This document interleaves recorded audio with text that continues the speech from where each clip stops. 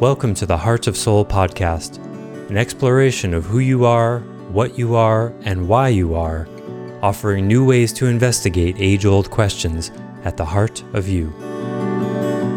Hi, it's Joseph, and thanks for listening to the Heart of Soul podcast.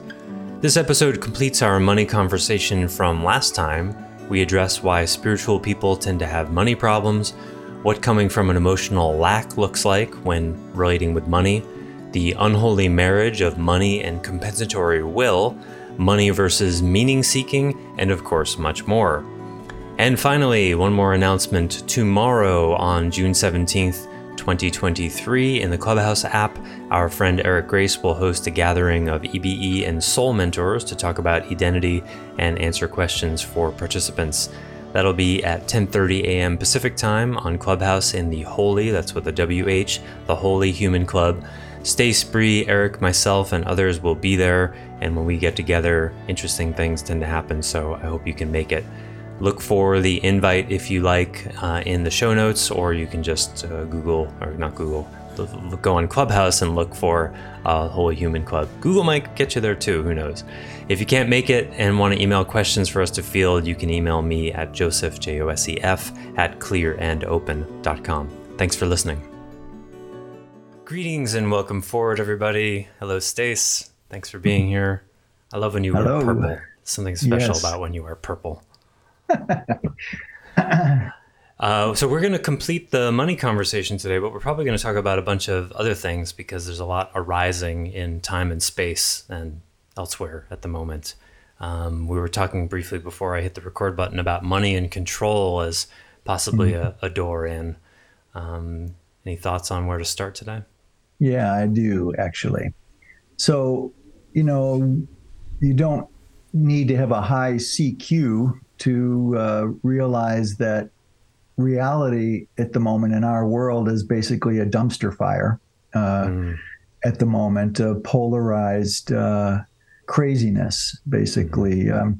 Possible presidential candidates talking about the size of penises between Trump and DeSantis. It's just one example. They're not doing that again, are they? Oh, it went to another level. It came up again? The Trump people figure they've got to stave off DeSantis, so they're calling him Little D, and on purpose, a double meaning, DeSantis and little penis.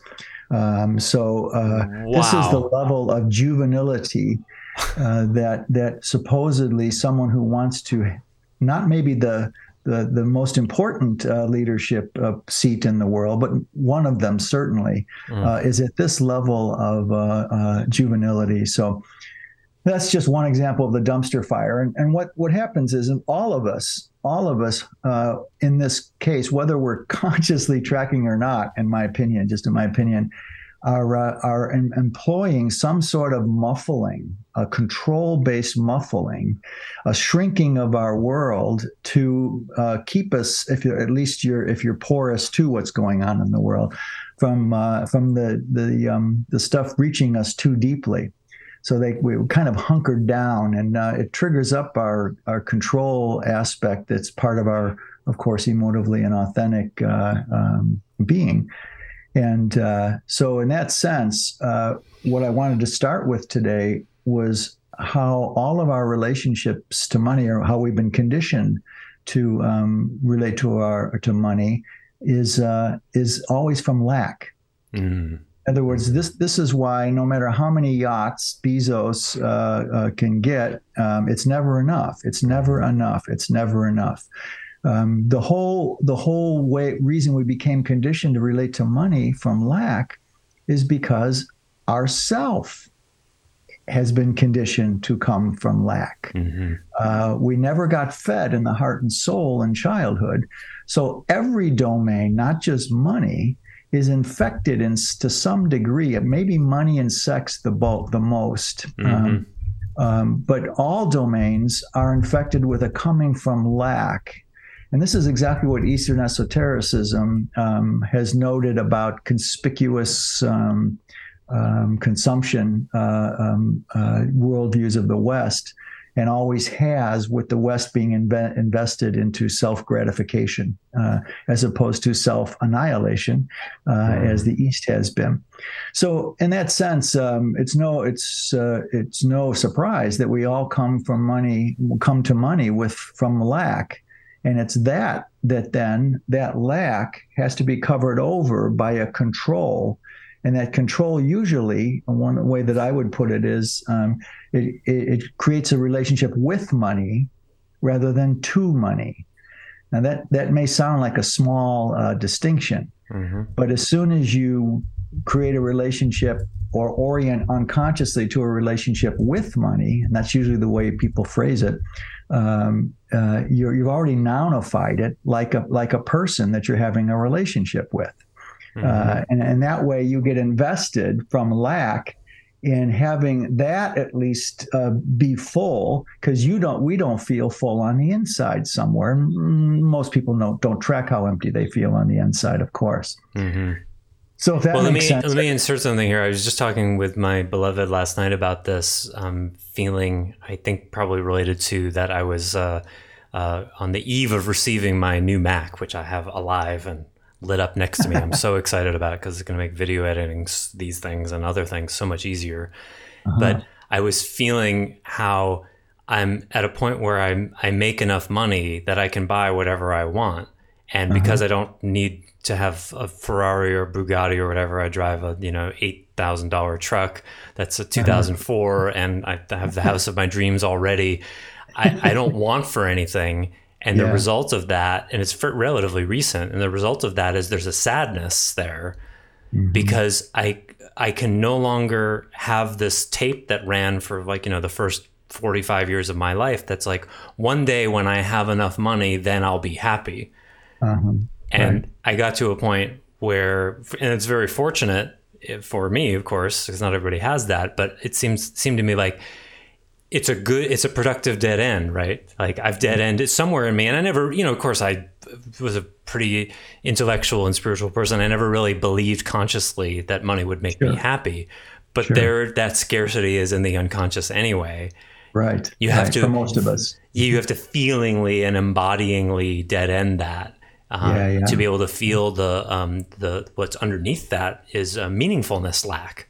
Yes, exactly. That Always. Money was holding in some placeholder way. Yeah, good way to put it, Joseph.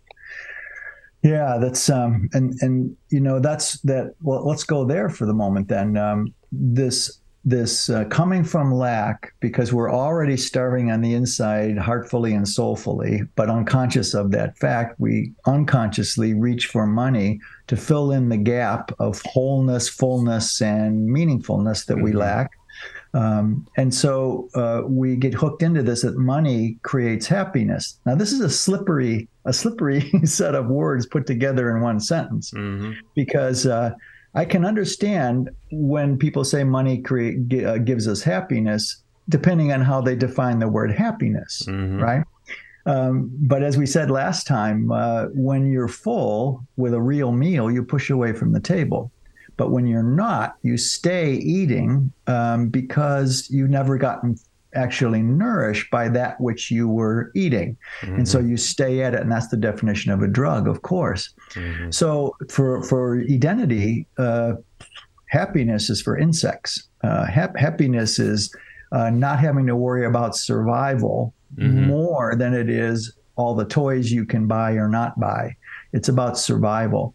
And so happiness is is the shallow waters for identity. Joy now is a whole other dynamic, and no one can actually feel or embody, as you just said, embody a state of joy about their monetary world until they are reaching down into some core unconscious placeholding, like you just said, that's working itself out. And this also explains the dynamic I experienced of the more money I made, the more I worried about money. Yes. Because it's like, you can never get enough of what doesn't nourish you, one of my favorite quotes of yours.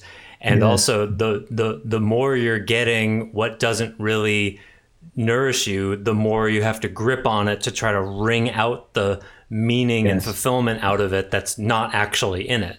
So exactly right. Yeah. More money or more whatever it is, you got to you have to have more control about it. Yes. And so then I noticed I started to trust life less. And Yes. whereas my, business revenue would dip a little bit, it dipped just a few weeks ago, about 30%. It's still double what it was 5 years ago. And I was like 5 times as worried. And when I finally saw that, I was like, okay, so it dipped, but I'm still way above where I used to be. And there's really nothing to worry about. Why am I more worried than I was when I was making half as much? That doesn't make any sense. Yeah. Until I started to unravel it. Yeah.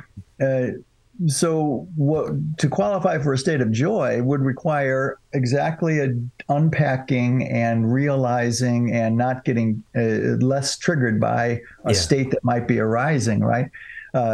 For identity, especially since 2012, this is where 2012 comes in here too, because before we were supported to manifest through will states of gratification in a way that we're not able to do anymore.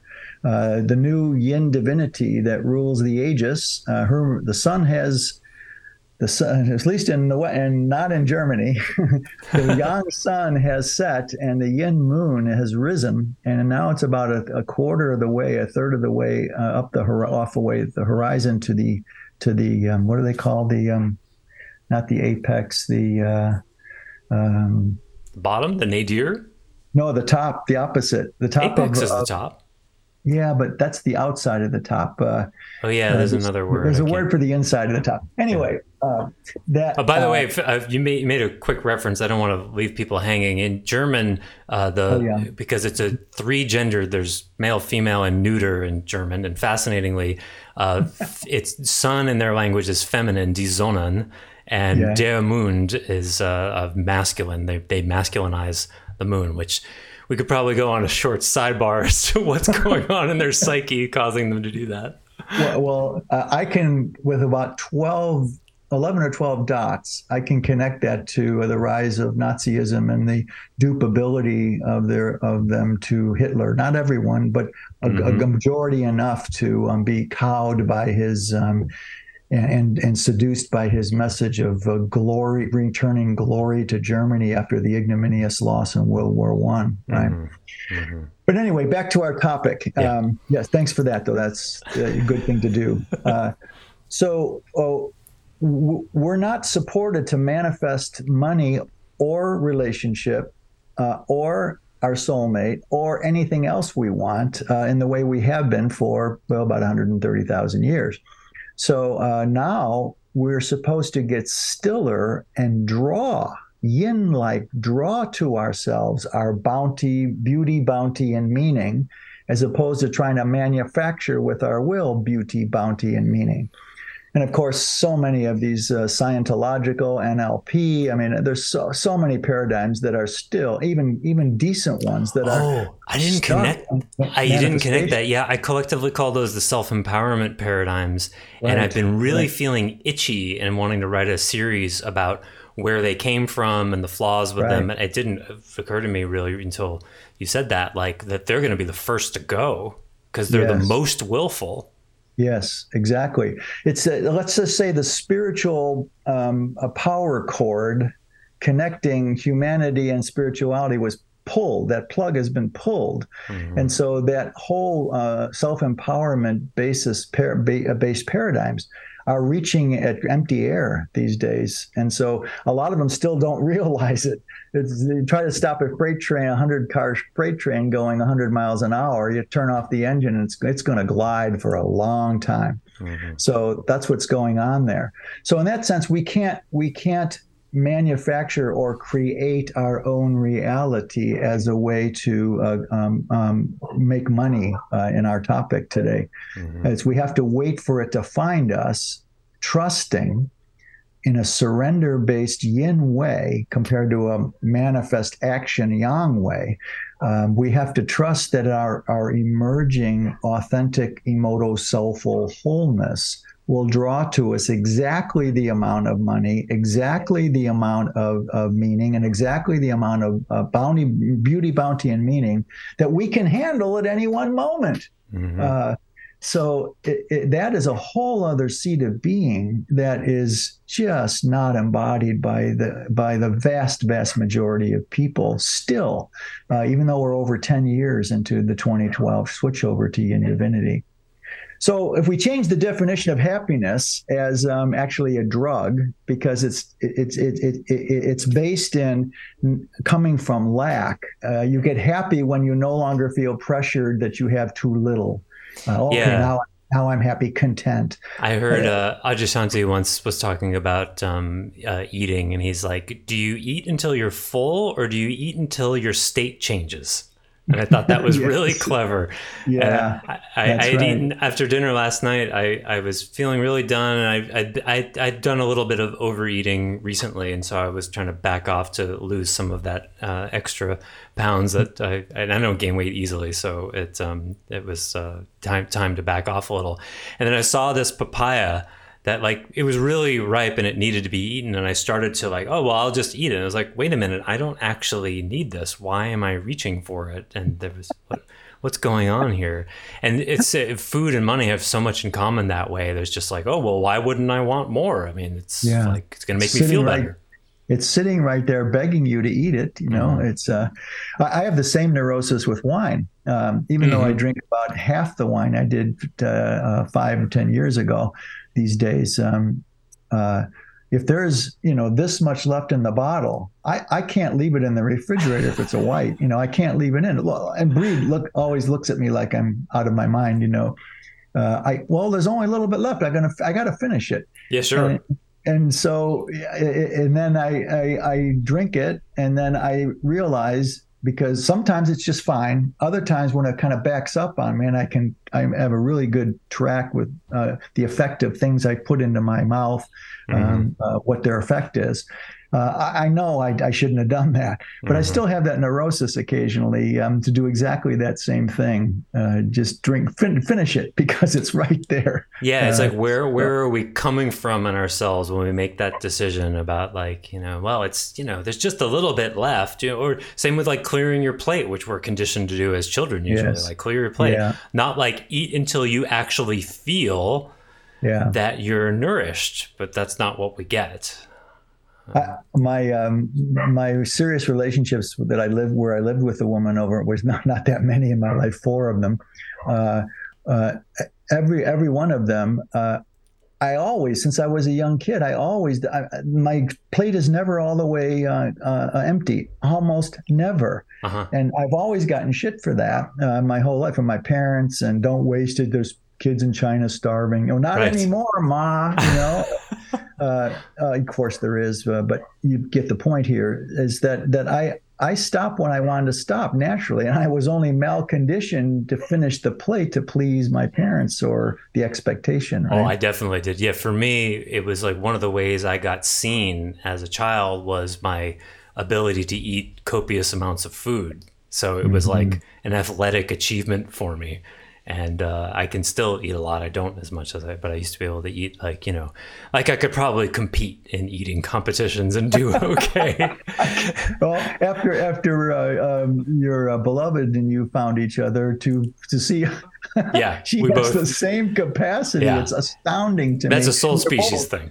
It is, but you're both slim, trim people. Yeah, that's a So it's Raphaelite thing. See our series yeah, on soul species. It seems to be part of that, at least for some of us. you And bet. yeah, and so I still to this day I always finish whatever's on my plate, and I didn't really think about it until just now because there's sort of an achievement. Like, look what a achiever I am. Look what a good person I am. But I'm not. Yeah. I'm coming from the outside in when I do that, so I'm going to pay closer attention. Well, like we said, thank you. Mm-hmm. Great sidebar there. So in the track we're on, last time we talked about uh, the difference between a meaning seeker and a money seeker. That's really where the road bifurcates. And we want money to provide meaning.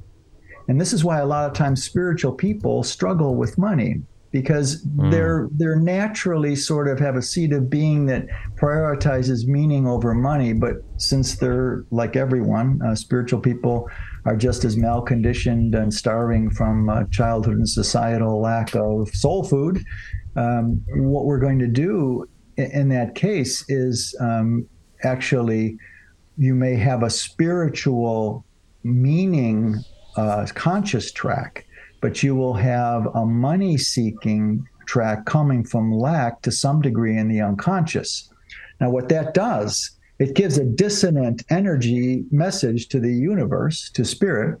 Well, I want meaning, but I need money. And the tricky part is that's also true in a reasonable way. So it gets all gnarled up on the inside, and that just really makes it difficult to draw from your spiritual meaning seed of being sufficient money to take care of business, so to speak, the business of life.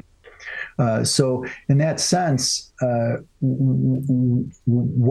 we're more fully seated, never done, more fully seated in our emoto-soulful authenticity, the more our meaning seeking starts to pay off. Only for a short 9 or 10 year span, 2004 to 2015, that's 11 years, did I have a modicum of not worrying about money.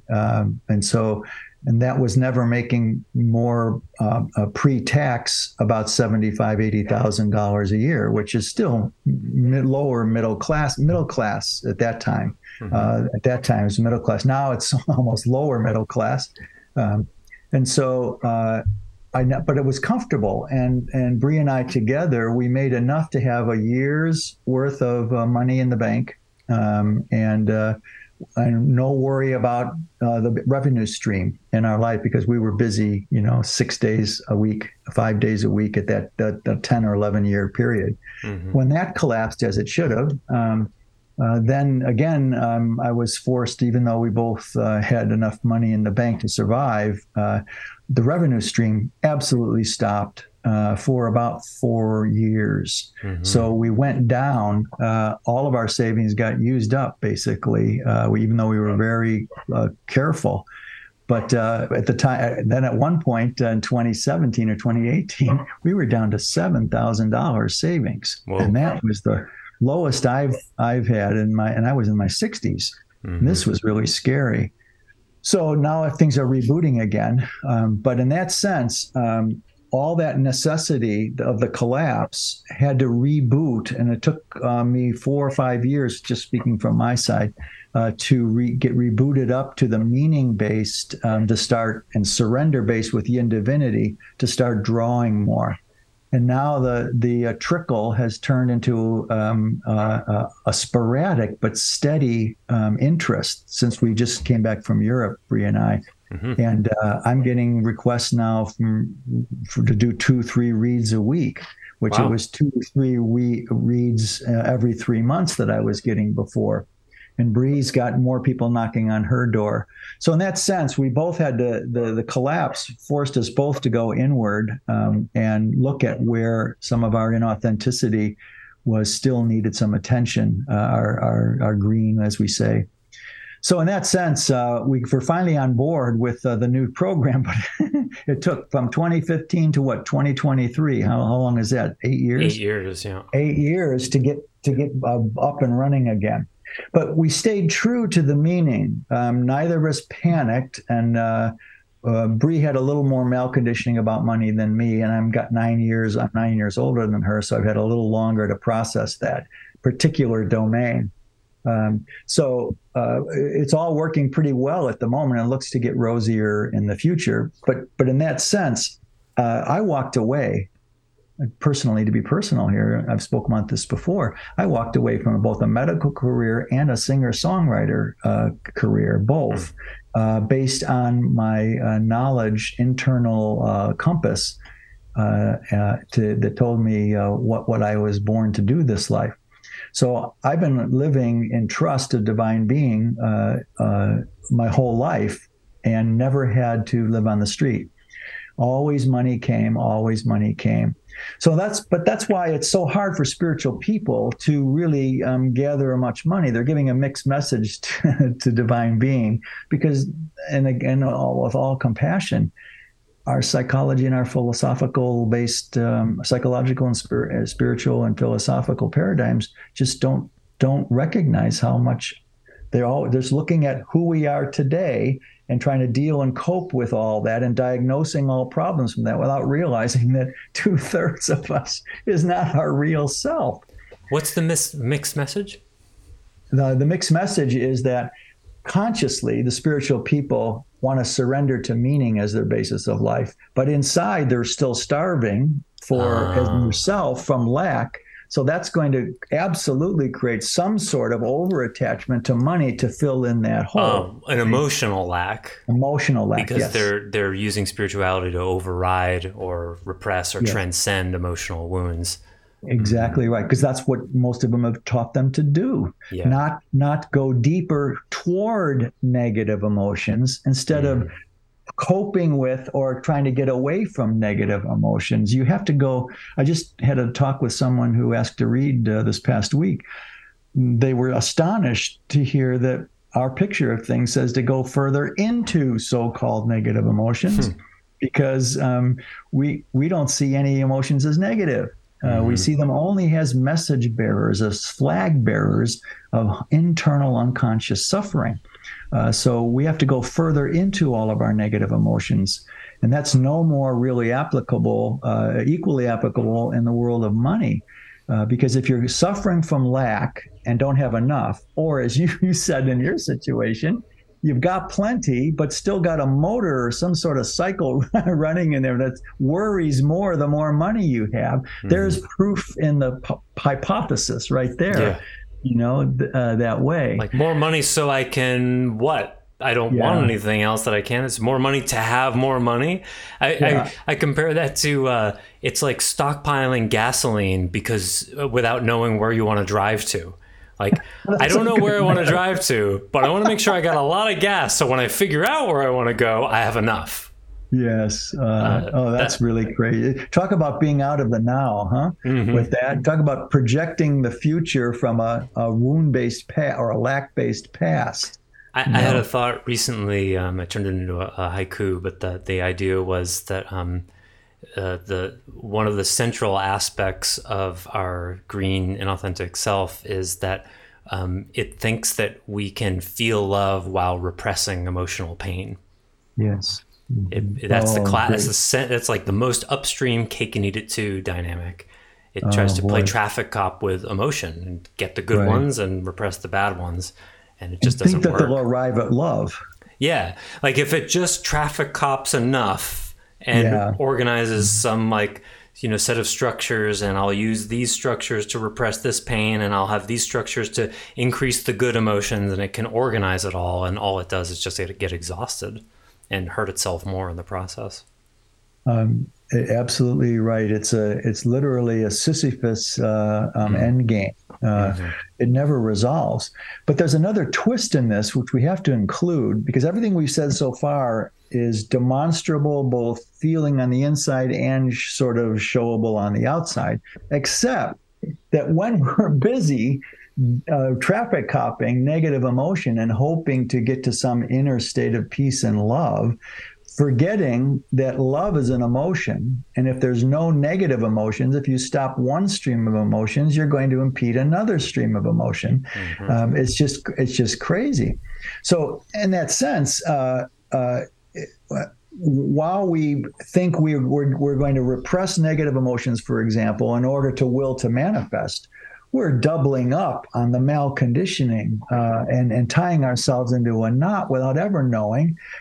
But the quirk is, because the world is based on will to manifest and false malconditioning to happiness, sometimes that traffic copping will bring in money because you're resonating with the inner lack that completely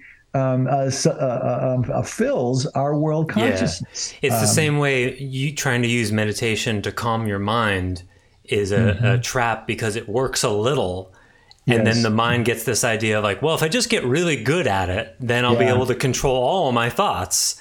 Right. And you asymptotically can get better at that, but you reach a limit. And then instead of realizing that it's a dead end, you just fantasize, well, if I just get a little bit better, if I just had a little bit more time to meditate, eventually I'll get there. The same way the dead ending of manifesting money, it gets you some of the way, but it never gets you meaning. Absolutely. And if you dedicate yourself to meaning, as I did my whole life, and as, of course, most hedonists do to one degree or another, you're going to dissonate with the world consciousness of the human condition that rewards inauthentic manifestation up to a certain point. So if you dissonate with that, you're going to have trouble making money. But sometimes, as you just said, you will make money because you're resonating with the toxic world consciousness. Well, we have to insert J. Krishnamurti's quote, it's no measure of health to be well adjusted to a sick society here. And not only will it work resonatively, but you'll be lauded and rewarded for it by people who will shake your hand and say, good job willfully overriding your emotions, you're hired, you know. Yes. Or, boy, you certainly positively manipulated me in that job interview. So I know you'll manipulate manipulate new customers to get more business to our firm. Yeah. So, rewarding inauthenticity and speculative strategy. Hedonists, the healthier they get, the less they can employ strategies because they're too busy beginning to embody raw being. Raw being has no room left. The rawest of real being has no room for strategy. That's why we oftentimes call the green and authentic self the strategic self, because it has to strategize to survive and thrive in this world, in this dumpster fire world now. It has to strategize, but that is a dead end now, especially with the indivinity ruling the roost. In that way, you've got to surrender and try to lose as much strategy as you can. And that means losing the strategy of trying to override or transcend negative emotions. The raw being, if it's bubbling up, well, identity's got a way to help you process them in the most direct way. But you can't get there anymore by all the old markers and the malconditioning that we've been subjected to up until now. What's this going to do to our economy? Do you have any? Well, that's the question, isn't it? The economy is a jury-rigged Jenga tower, and since 2008... Jenga? The blocks? The Jenga. Wow. Yeah, it's a Jenga tower.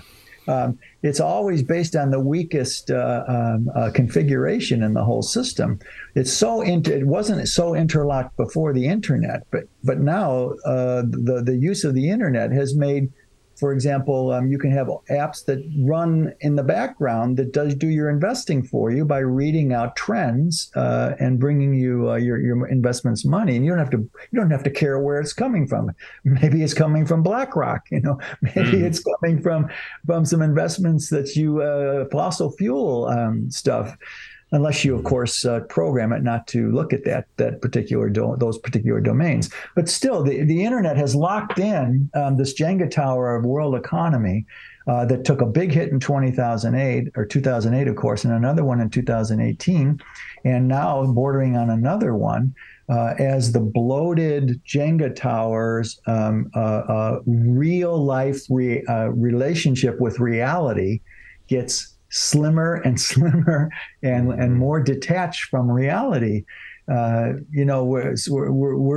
always say in this domain, hedonists are politically are financially conservative, but politically progressive, and a lot of other adjectives and adverbs that we just made a good list of a few episodes ago.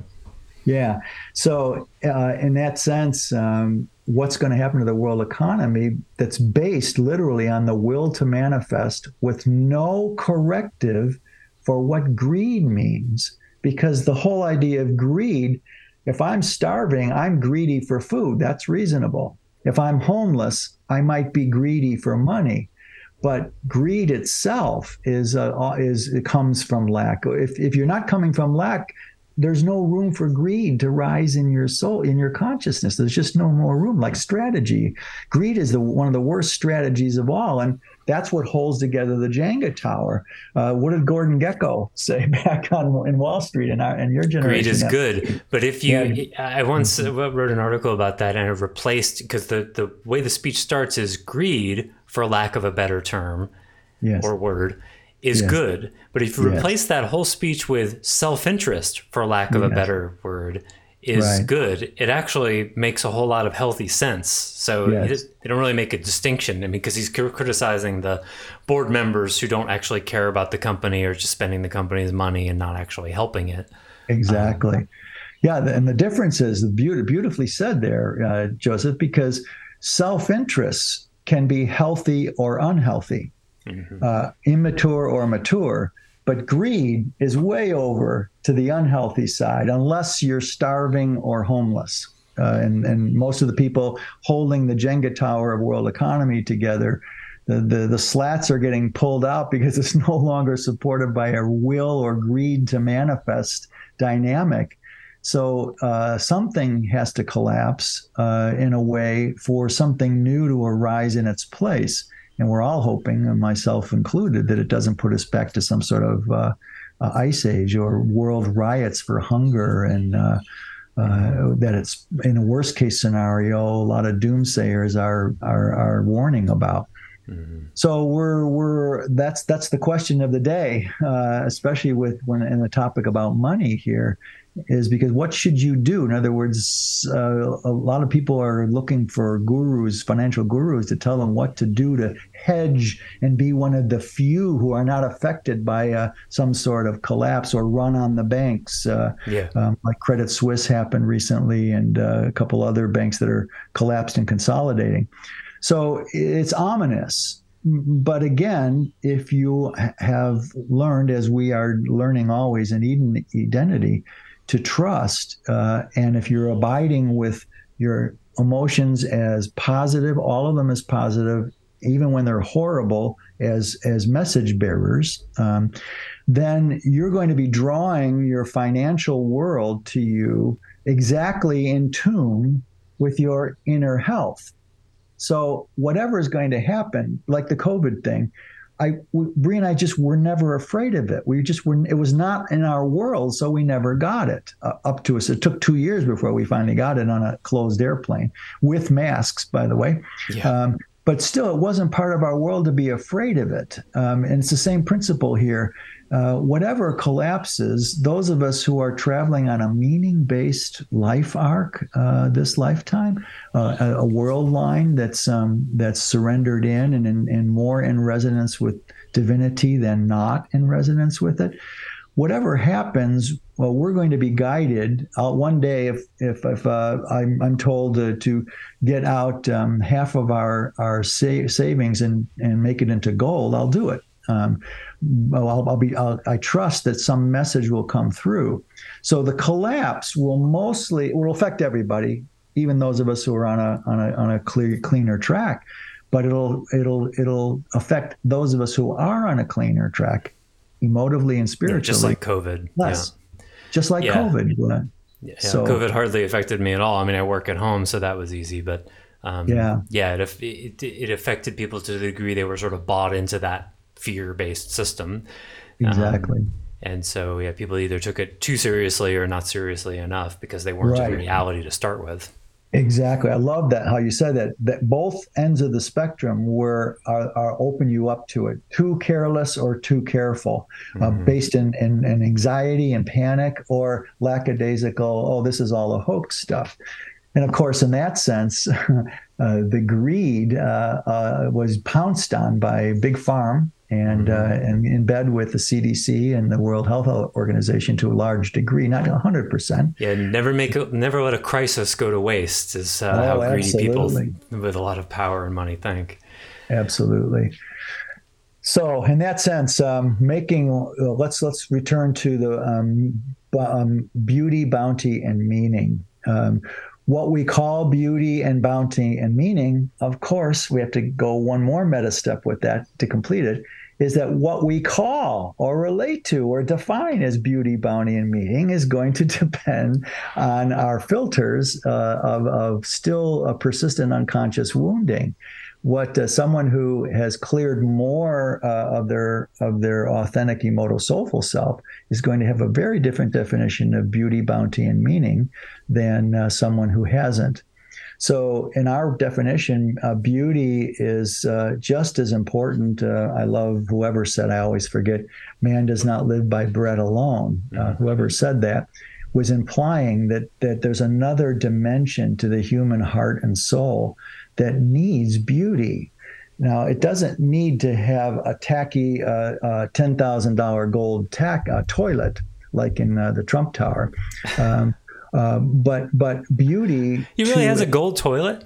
All gold, pure gold toilet. I knew about the gold sort of milieu, but there's a toilet made out of gold? Yeah, I don't know if it's the whole porcelain is coated with gold or it's just the seat, but yeah, it's a gold toilet. Yeah, it's a big joke. So anyway, beauty for an hedonist is resonating with the spirit, our spiritualized humanity. Whatever resonates with our spiritualized humanity is beauty. You can see beauty in the wind. Like, remember was it Forrest Gump? There was a movie where no, it wasn't Forrest Gump, where there was a trash bag being flitted up into the air. American Beauty. American Beauty, right. That was mesmerizing. I don't know how they did that. They could have had fans blowing. Oh, no, there are places. I went to elementary school. There was a place that always did that with leaves and whatever trash. Same. Yeah. But this went so long. It was a good one, yeah. It was a really good one. So that's beauty.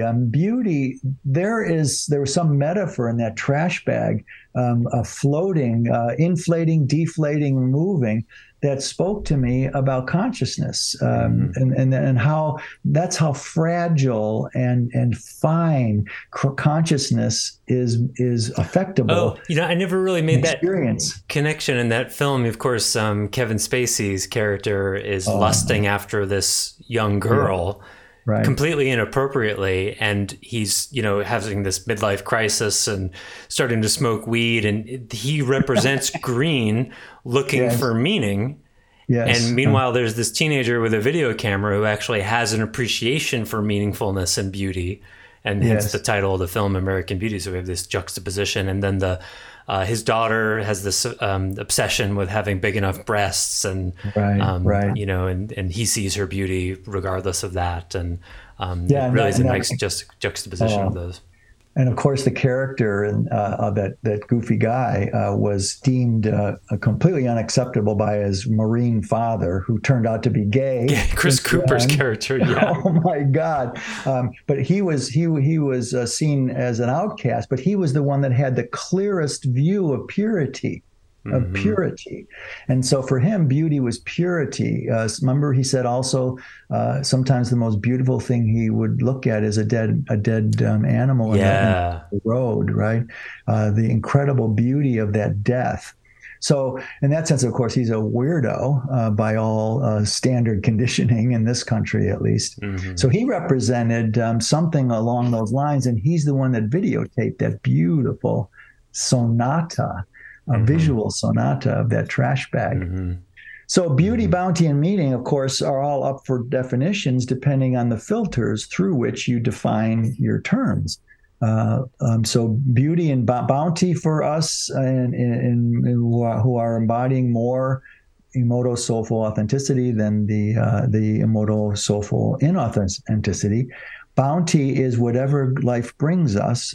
And if we find it difficult to bear not enough of what the life brings us, then we get to look inside of why we can't just trust and surrender, as opposed to scrambling to fill the hole. That's what I wanted to jump on right there. It's occurring to me that the embodied soul has an implicit trust in life and co-creates beauty, bounty, and meaning. Yes. And the green in us, the inauthentic strategic self, tries to willfully create those things. Yes. And hence our relationship. It's coming from lack because it feels powerless to begin with, and so then it willfully tries to create in control to be able to have it on its terms. But beauty, bounty, and meaning are never solely on our terms. No, it never works. No, you can't create it. It's got to be freed up to resonate with life in that way. It's co-created, as you say. And think of it that way. Think of not just the Jenga tower of our financial human world, but the human world in general doesn't have beauty, bounty, and meaning built into its structural and expressive bandwidths. And so there's very little way to get outside of it to really feel what Joseph and I are talking about here today.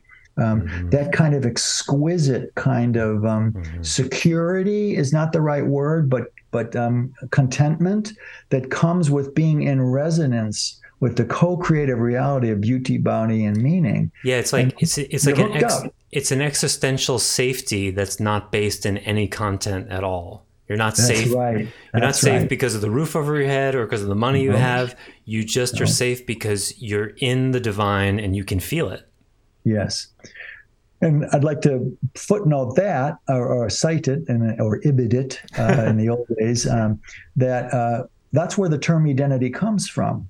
Identity comes from creating an inner state that is not a heaven on earth. There's all sorts of shit happening on every day that we have to deal with. It's not a heaven on earth.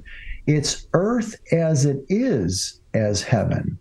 And that's why Eden, identity. We went back and forth. Edenism is to ism-y. And so we kind of softened it, Brie and I, with identity. Still people still say it's identity. I did that for a while, yeah. We all did. We got used to it. And that's understandable for another reason we won't get into. But that's what you're describing is a state of Edenness. And so Joseph, just so you know, and for those of us, anyone who's listening to the podcast who knows about our past terminology, we're completely replacing enheartenment and Atma Brahmesh with Edenity. Edenness, in other words, that center piece of the three circles, the ultimate of attaining personhood, sagehood, and sainthood in one. Like serenity, a state of identity. Exactly. So now, and that just sort of unfolded the last 6 months or so. We're changing all the charts. Seems obvious now. Yeah, of course. It? I mean, of course, it's not technically a state because it's not a noun, but yeah. But it's a verb. Yeah. And a verb is halfway between, is not a noun, but it's still nouny relative to nothing. Yeah. So that's where we could talk about Gautama's picture of ego. You want to go there? No. Okay. That's what we were talking about before you started filming today. Yeah. So in that way, the flow of life in beauty, bounty, and meaning that you actually start to magnetize to you yinfully becomes enough. We live in a sweet little 100-year-old studio separate house that is only about 800 square feet, between 700 and 800 square feet, but it's enough. We both want a bigger place. We're getting we want a little bigger spot, and we're still renters, of course, being a paradigm inceptor and going with everything we're just saying here. I never attracted a lot of money, just some stability here and there, but I never was homeless. So that's all fine. I like that you have plenty of money. And so we only worry. I like it too. Yes, and that's so great. I love that you have that, we're surrounded by people who love us and respect us. So in any sort of difficulty, we have a little community where we'll help each other one way or another in any sort of big collapse or world crisis. Right? We'll do our best to help each other. So in that way. I worry less about money than Brie does. Brie is more in touch with a lot of the technical aspects of our world. I'm more in the non-technical, but we have big overlaps there. And I don't worry about money so much. Don't worry about being penny wise and pound foolish. So And in that sense, well, yeah. let me insert something here about my own experience these days. So I had a 30% drop in my revenue over the last month or so, and I immediately noticed the willfulness, the willful green in me that's like, all right, well, let me do the things I know will make it rain.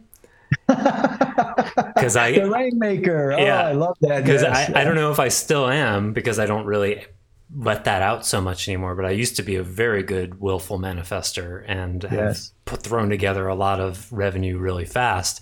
Yes. And I just saw, I was like, okay, so there's a dip. I've got enough savings. There's no need to snap into green action here. I'm gonna do nothing, even though I could go find the money. I'm gonna do nothing and just sit in this discomfort and reflect on what's going on and do my Right. work. And I Right. was talking to your wife Brie about it, and she's like, "Well, maybe you need a break." And it was like, "Yeah, that's one of the things that occurred to me."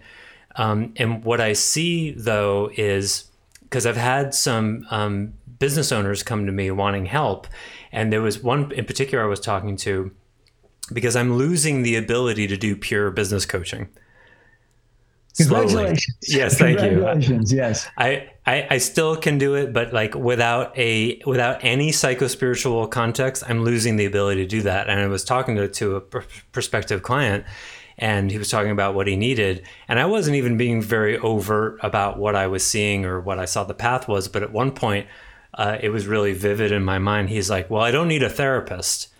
And him saying that told me he really needs a therapist. Of course, only someone who did would say that. Yeah. And so when he said that, I was like, I must be, semi-consciously guiding him into an internal look at himself in a way he Yes. doesn't want to do. Yeah, triggered him. Right. Yeah, it's The shoe exactly. fit. And, The shoe and I, fit. yeah, exactly. The shoe fit. And I wasn't even being that heavy-handed, No. but apparently Right. it was enough. Yeah. And we had a lovely conversation, and I never heard from him again. Yes, of And course. so I'm looking at like, oh, maybe this dip is, and this has happened before, so it wouldn't be a surprise. It's a leveling up of what I'm doing, where I can't go to I can't do psychospiritually claustrophobic domains like I used to, non-psychospiritually based work. I'm losing the ability to do that because it's just not me. One, two, it's less and less effective with people Yeah. every month that goes by. Blame yin divinity for that. Yeah. It just doesn't work. And so why would I do it then? If it's not an expression of me and it's working less and less effectively, what would be my reason for doing it? To make money? Well, Yeah. that's not meaning based, Yes. And Right. so the more of the people who are not interested in that kind of work that I lose, the more I make room to attract the people who really are interested in listening to and doing the deeper work. And that is working, that is happening, where it's sort of like, some of the water leaks out of the bucket and then it gets filled back. But there is a period of time in there where the lack is a little bit scary, and the what if, and my green goes into but I only have 14 months of liquid savings around. Oh, really? That's not enough? How many would you want? Infinity amounts of liquid savings? Yeah, would that make you happy? Yeah. Right. So that you'd be insulated, from Yes. Right. it's a hedge against the chaos Yes. of reality, which we talked about before we went on air. Exactly. Exactly right. It's a fear-based hedge against the chaos of reality. Yeah. And the one thing that the Zen path taught me was to, in the contemplative way, really get a gut churning reality check that our what we would call our control shadow aspects are so terrified by the actual existential chaos of life that they have to impose an order on it. And Yeah. that order becomes entwined and wrapped into what we call our separate I sense. And so that order is a neurotic projection. And you're not really living until you're surfing and falling off your surfboard quite a bit into the wave. What kind of chaos reality really is? The jungle that we all evolved from now has turned into concrete jungles with all sorts of deeper kinds of dimensions of uncertainty. So, in that way, to ride the unpredictable waves of life that we call chaos is to be in tune with life instead of trying to create an artificial human neurotic-based projection that insulates us from it. Yeah. It's like the inauthentic self sees beauty, bounty, and meaning as nouns it can create, capture, and file away. Create, capture, and keep. Turn on and off like a faucet. Yeah. And what the reality, the unfortunate for Green's reality is that beauty, bounty, and meaning and chaos are inextricably intertwined. Yes. And that's a sainthood thing. Well, that's a triple hood thing. Triple hood, yes. And see, that's what the tragedy, Joseph. I love the track that you just illuminated there, because the West's metaphysically founded worldviews are all about what you just said, but the East goes to the other end and subtracts the self altogether as either unreal or neurotic in itself. And so they don't have any picture in the middle where you can have 1 foot in humanness and 1 foot in spirit, completely resonantly, when you're not operating out of your emotively inauthentic selfhood and all of its projections. But of course, Buddhism and Advaita Hinduism, Advaita Vedanta's esoteric version of Hinduism, they all were seeded, all the religions, in a pre-psychological era.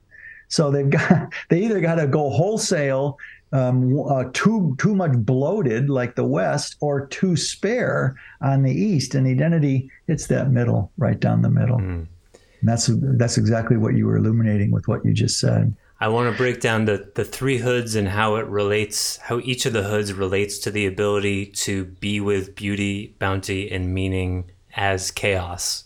I want to break that down.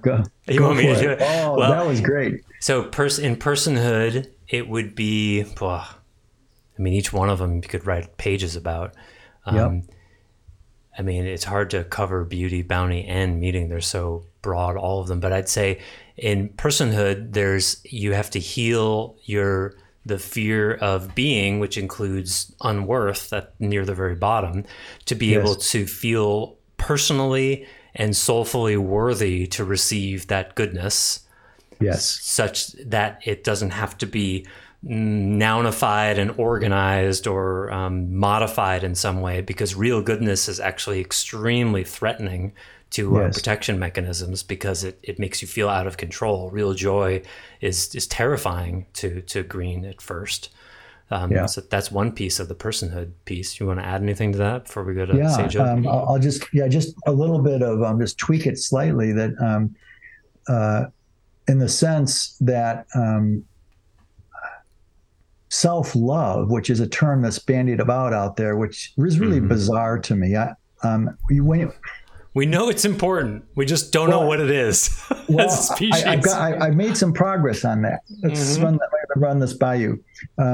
The actual experience of self-love that's not at all hard to feel and be is self-goodness.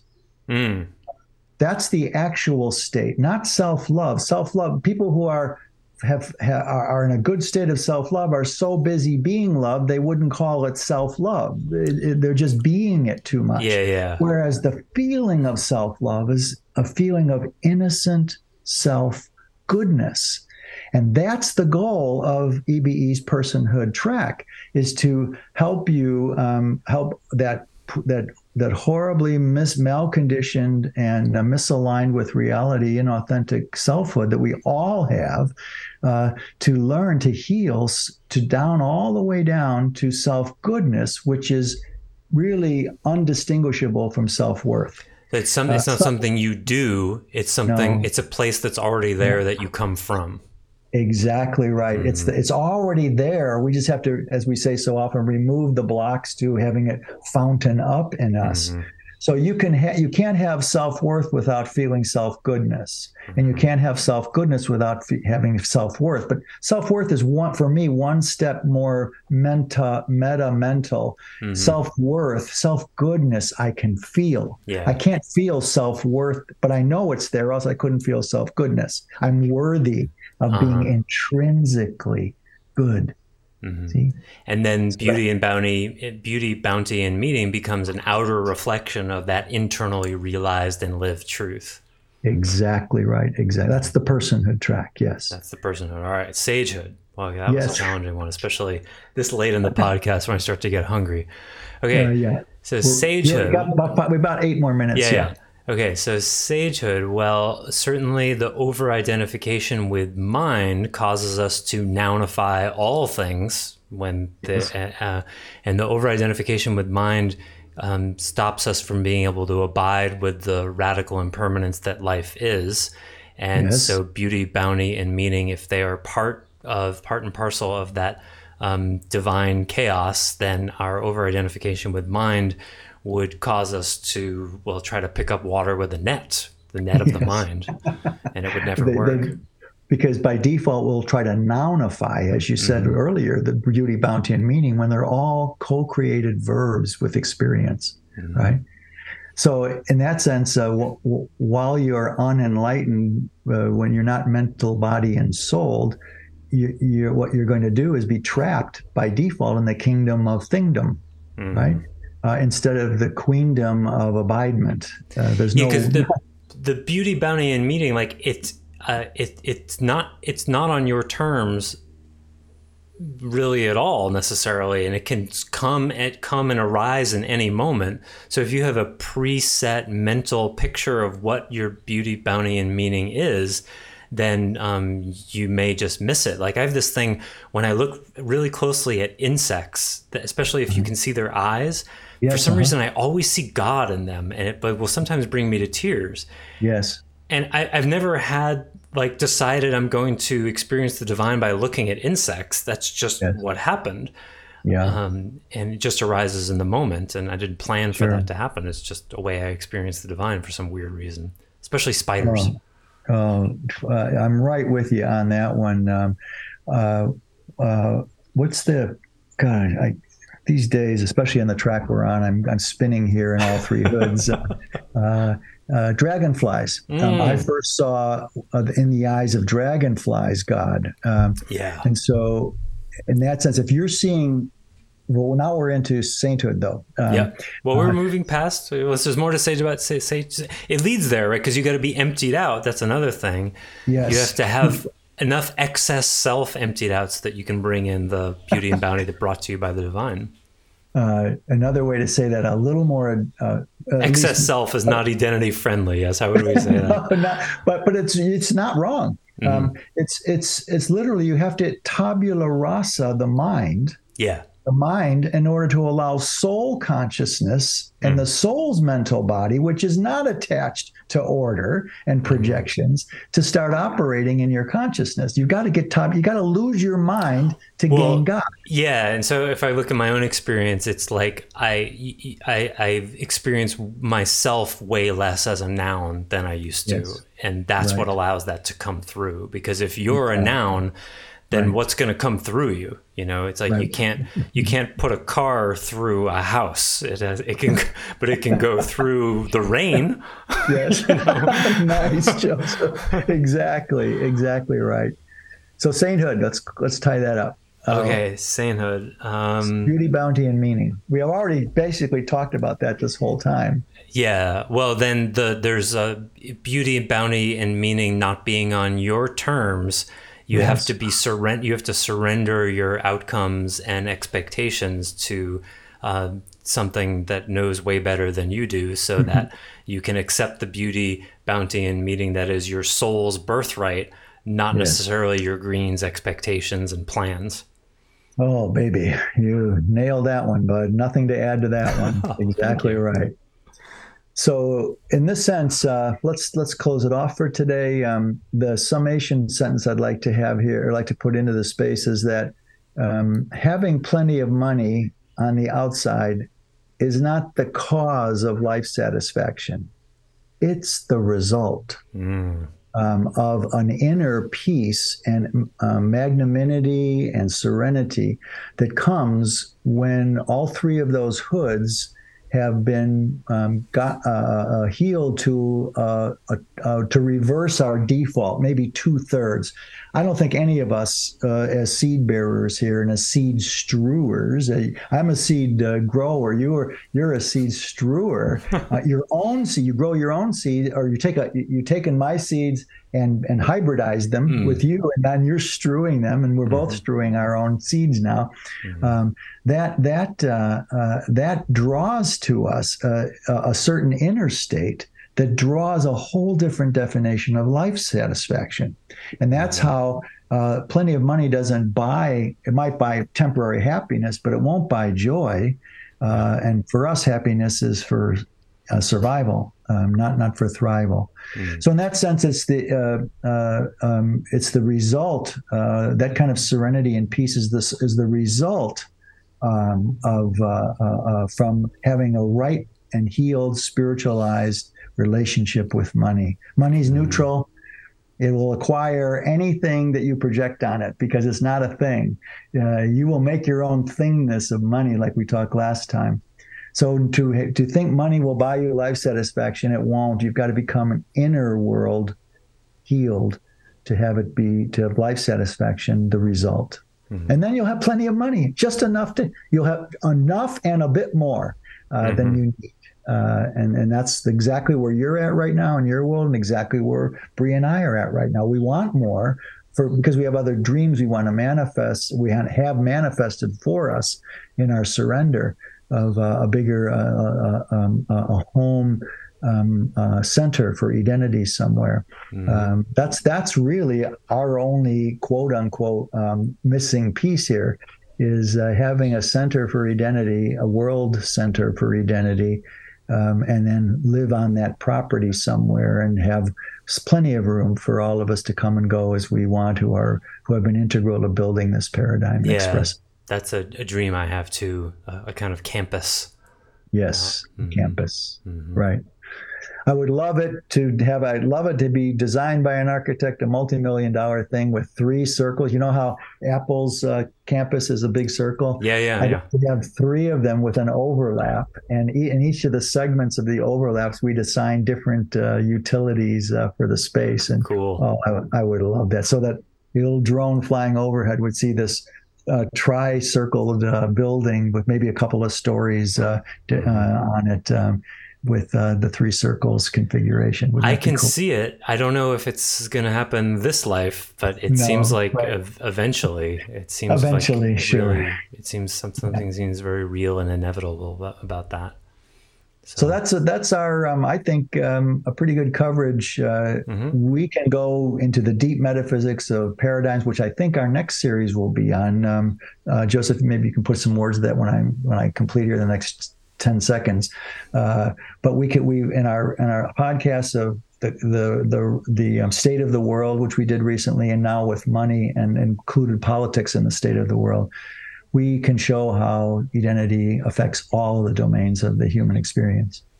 Yeah, I don't know how well I can put words around it, but we had a email conversation about I don't know, advanced paradigmatic refinement and deconstruction through an identity lens, something like that.